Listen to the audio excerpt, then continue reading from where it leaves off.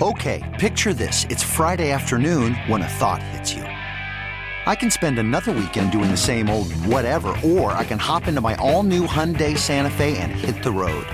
With available H-Track all-wheel drive and 3-row seating, my whole family can head deep into the wild. Conquer the weekend in the all-new Hyundai Santa Fe. Visit HyundaiUSA.com or call 562-314-4603 for more details. Hyundai, there's joy in every journey. Call from mom. Answer it. Call silenced. Instacart knows nothing gets between you and the game. That's why they make ordering from your couch easy. Stock up today and get all your groceries for the week delivered in as fast as 30 minutes without missing a minute of the game. You have 47 new voicemails. Download the app to get free delivery on your first 3 orders while supplies last. Minimum $10 per order. Additional terms apply. Let's go to Carl on line 1. Carl, welcome to the show. I don't think you're going to like what I want to say, but, I'm not a Democrat. I'm an independent. I've always been independent. But, you say these things that using this anecdotal thing with this attack just now. But the truth is, in most cities, just like New Orleans, there's hundreds of murders and carjackings.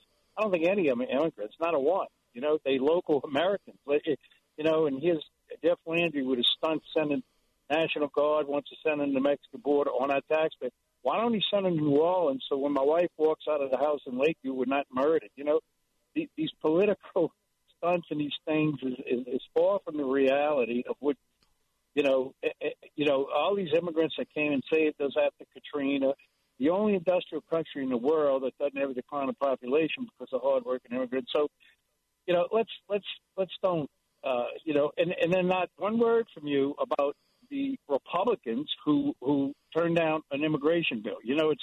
It's always this one-sided. No, there's been a number of words. Anyway, for that's me. all I want to say because let's get the truth out for once.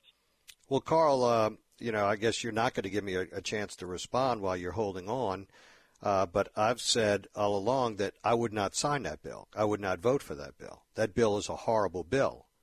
And just to go on along with something is better than nothing is not a good public policy strategy. That bill is horrible and will have impacts for years to come that I don't think we're going to be willing to swallow. But that's just one man's opinion. But it seems to be a lot of people's opinion once they start to analyze what's actually in the bill. It's amazing how they started advertising and promoting the bill before the language of the bill was even released, trying to box people in a corner and trying to create the dialogue and the rhetoric as to there would be possibly some people would be against the bill. Yeah, well, no kidding, because the bill sucks. It's horrible. Wouldn't vote for it. It's not going to accomplish what they say it's going to accomplish. It's got triggers that require 1.7 million illegals to come across the border before this president is actually able to do anything. It's a joke. It's a joke. And as it relates to the governor and going down to the border, initially, one side of me was saying, this doesn't look right. It doesn't look good. Read the room.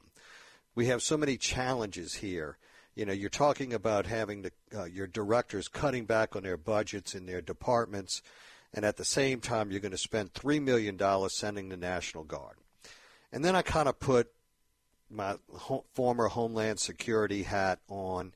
I had the director of GOSEP come on the show to explain that there was an EMAC that was certified by the governor of the state of Texas. And we call upon the Texas National Guard to help us periodically, and they do as well. It's hard to stare these EMACs in the face and say no, because the next time you need someone, the answer to you may very well be no. And it's a little bit of a predicament where you're trying to create that collaborative effort for the challenges that each individual state faces, and rare is it that we actually spend a lot of time critiquing and looking at the reason that governors throughout Southeast United States request assistance under the EMAC. There's no doubt that there's a crisis down there. There's no doubt that the manpower of Texas is taxed as a result of the longevity of this challenge since the beginning of the Biden administration to now, which is almost 4 years, they're weary, they're worn out, and they're looking for assistance. So upon reflection and listening and evaluating, my feeling has changed, or my attitude has changed about this. I think Governor Landry needs to respect the EMAC requests by the governor of the state of Texas. And the mission seems to be clear. The mission is well defined. The duration of it is well defined as well.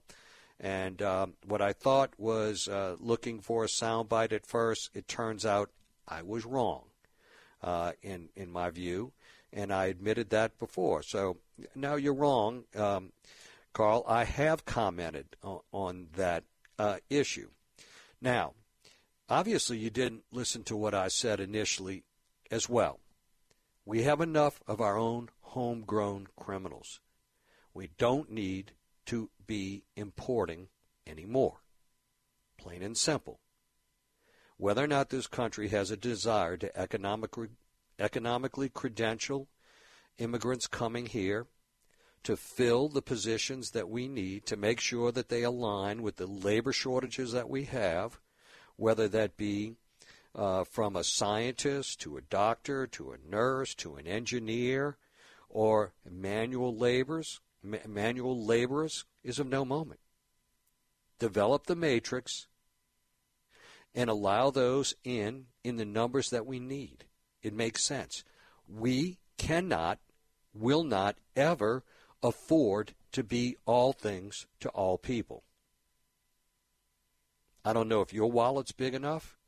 My wallet's not. And I would suspect that most people's wallets aren't. And the reality is that if we just keep with the importation of those in the lower socioeconomic group to come into this country, we are going to be facing some significant challenges. Already, when you look at Social Security, is falling out. Already, when you look at Medicaid financing, falling out. Already, when we look at the strength and viability of Medicare, it's falling out. The reality is that we're trying to be too many things to too many people. We can't even be too many things to our own citizens. And I do not and will not make an excuse ever for talking about and looking for the citizen privilege. And we should not be ashamed to say that we're willing to grant ourselves that privilege. Not now, not ever. We'll be right back, folks. We'll go back to the talk lines when we return. Stay with us. Okay, picture this. It's Friday afternoon when a thought hits you. I can spend another weekend doing the same old whatever, or I can hop into my all-new Hyundai Santa Fe and hit the road. With available H-Track all-wheel drive and 3-row seating, my whole family can head deep into the wild. Conquer the weekend in the all-new Hyundai Santa Fe. Visit HyundaiUSA.com or call 562-314-4603 for more details. Hyundai, there's joy in every journey.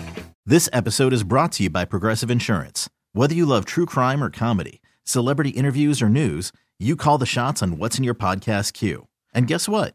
Now you can call them on your auto insurance too with the Name Your Price tool from Progressive.